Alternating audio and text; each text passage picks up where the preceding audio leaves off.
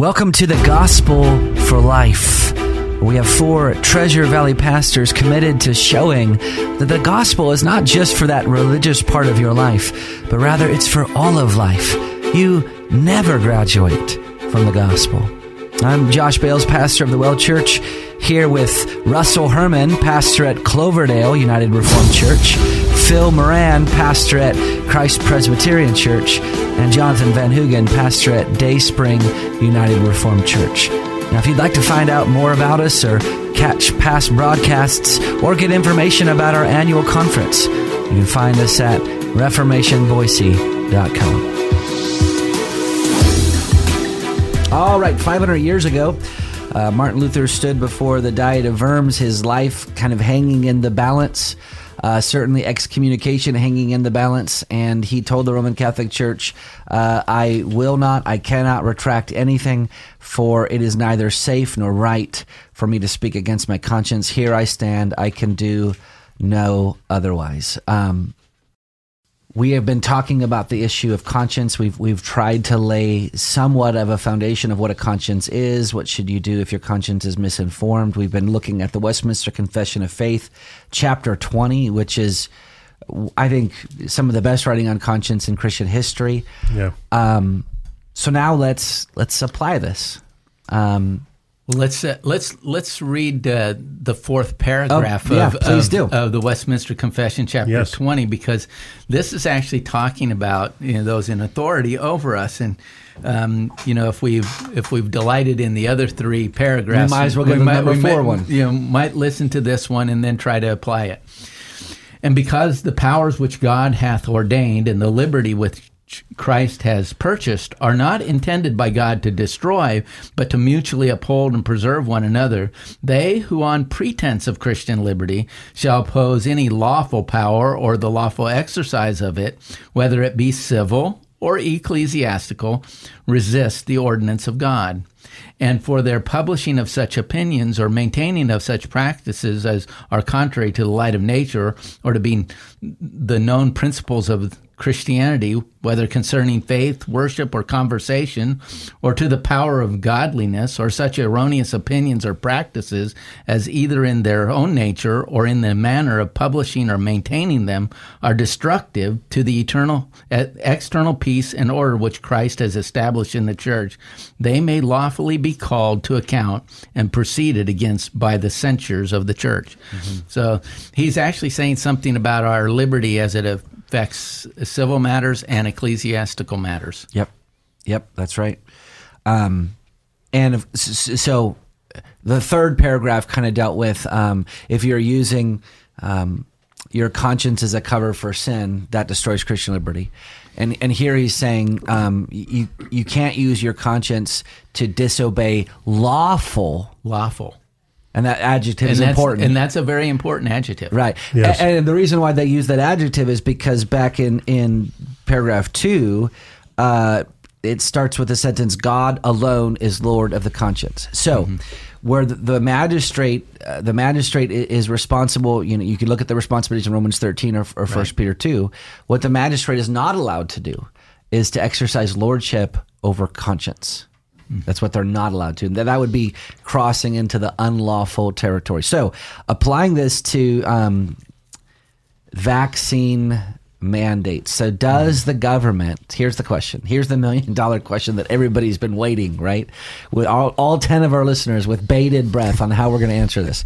Does the government have the right to order us to violate our conscience in specifically like in the case of vaccine mandates? I think when it comes to your own body and your own conscience, there's a line which government must not cross. And we at the last show, you quoted me, Josh. I stole your thunder. That's right. Well, you gave a preview of my thunder. I was the weatherman. I had said to you, my personal conviction, my personal conscience. I can sum it up in 2 phrases, or one phrase: vaccine good, mandate bad. Mm-hmm. For myself, I'm fully vaccinated. I didn't have any problem with getting the vaccine.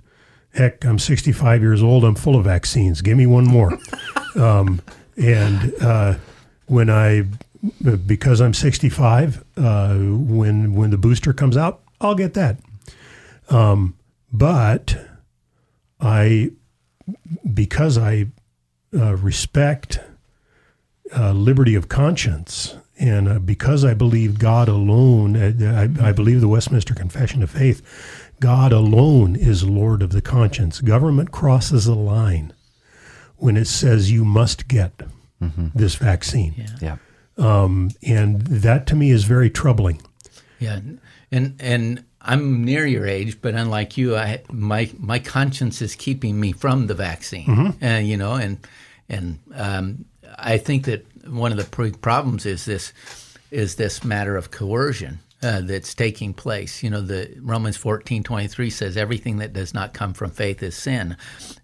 Coercion, it doesn't allow me a conscience to determine whether this is right for me or not.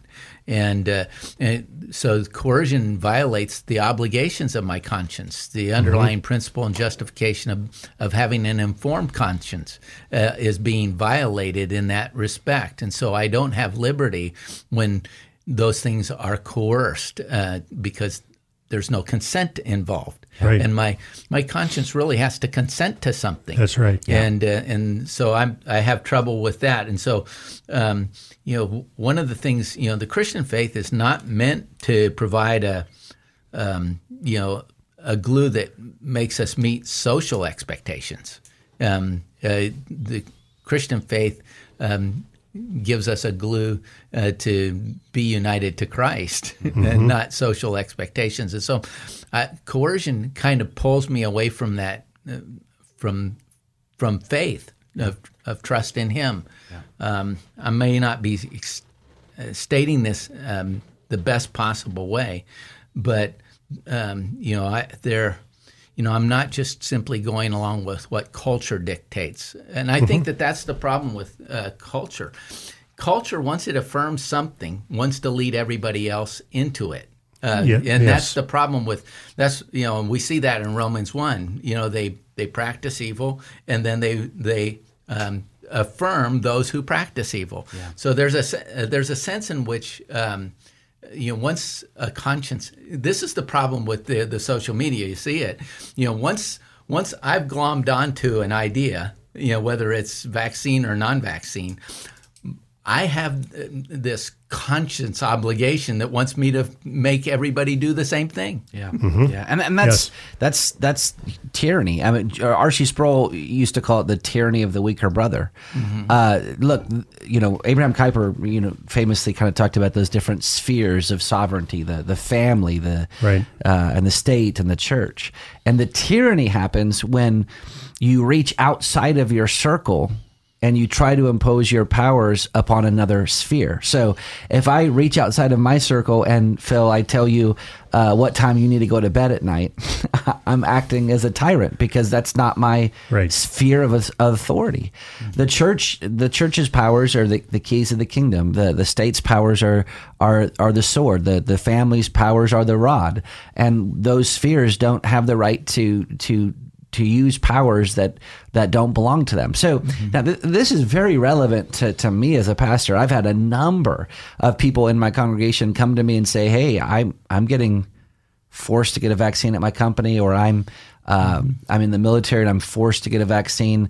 What should I do?" And so I asked them, first of all, well, what does your conscience tell you about the vaccine itself? I have family members who have gotten the vaccine. I mean, I am not an anti-vaxxer. I think that's one of the polarizing things that's a fallacy, that say, well, you either have to be for all vaccines or against all vaccines. Well, that's a either or. Yeah. You can be for some and against others for different reasons. I mean, absolutely. Right. And when we have to remember too, I've actually encouraged others. I know a number of the people in our church that work in the medical community, and some of them have already gotten a religious liberty exemption. When we talk about a religious liberty exemption, and I would support those people that are seeking that, but we need to understand the way that law is written, or the way those requirements for those exemptions are written. This comes from the 1964 Civil Rights Act, and it really, Title VII defines religion beyond membership in a church or belief in God to include a firmly and sincerely held moral and ethical belief. So when we go when somebody asks about a religious exemption, we're right back to the personal conscience. Yep. Where this is not something the church writes for you. This is something that you have this. You have a moral and ethical disagreement with what's going on, and you make that a matter of conscience, and you need to say that simply. Yeah. It's not an argument. You may not even be it may not even be a logical argument in some ways, but it is your firmly held belief. Mm-hmm. Yeah. And these are some of the principles of conscience that we looked at in Romans 14. Each one must be fully convinced in his own mind. Right. Or verse 23, whatever does not come from faith is sin. So even if I'm misinformed, if I think that, if I'm not persuaded that this vaccine is for my health, or if I can't take it out of faith, if I'm not fully persuaded, then I ought not to take it because of what we've already laid down. These are non-negotiable principles in Scripture. Mm-hmm. We don't have the right to take something that's not done by faith. Paul specifically says that's sin. Yeah, if I can offer maybe just a concrete example and try and walk out, let's take two different people. So let's say the first person, now, with respect to taking a particular medical treatment, it's always a question of risk-benefit. There's downsides and there's upsides. And so you could have two people who do their own analysis, and their chief focus in looking at both the upsides and the downsides is the preservation of human life, which is a good thing. We ought to uphold the sixth commandment, and that comes not just do not kill or murder, rather, but also that commandment carries with it an obligation to preserve and sustain life. Right, and so in the Heidelberg, it translates that as we're to not go into the reckless endangerment of life. Right. So that we need to. That's exactly what you're saying, Paul. Right. So if you have a person who sees little to no risk with the vaccine based on all their research, and they see a great benefit toward that exact end, then they, in their informed conscience by the word, they're probably going to decide to do it. And if their conscience is brought them to that place, they ought to. Because they think this is a way to preserve life. Exactly. But there's another argument, isn't there? Yeah, so then if the second person sees a higher level or maybe an unknown level of risk and little to no benefit, I believe this was current as of fairly recently. There's been no person in the entire state of Idaho since this began under the age of 18 who's died. And so somebody could look at that and say, hey, for somebody who's 15 years old, I see almost no benefit and a very large unknown risk. It is highly experimental. It's only been around a year. That could lead a person to say, hey, I don't want to, or I don't want for my child. And for the exact same underlying reason. Sixth commandment is the motive in both cases. That's right. Yep. And so each should follow their conscience. Yep. There we go. We've touched on the most controversial issues of our day. And by the time this airs, it might be over. Yeah. Well, actually, the most controversial issue of our day is sin. That's why you need Jesus. That's why you need to repent of your sins, trust in the dead, buried, and risen Savior. This is the Gospel for Life. We'll see you next time.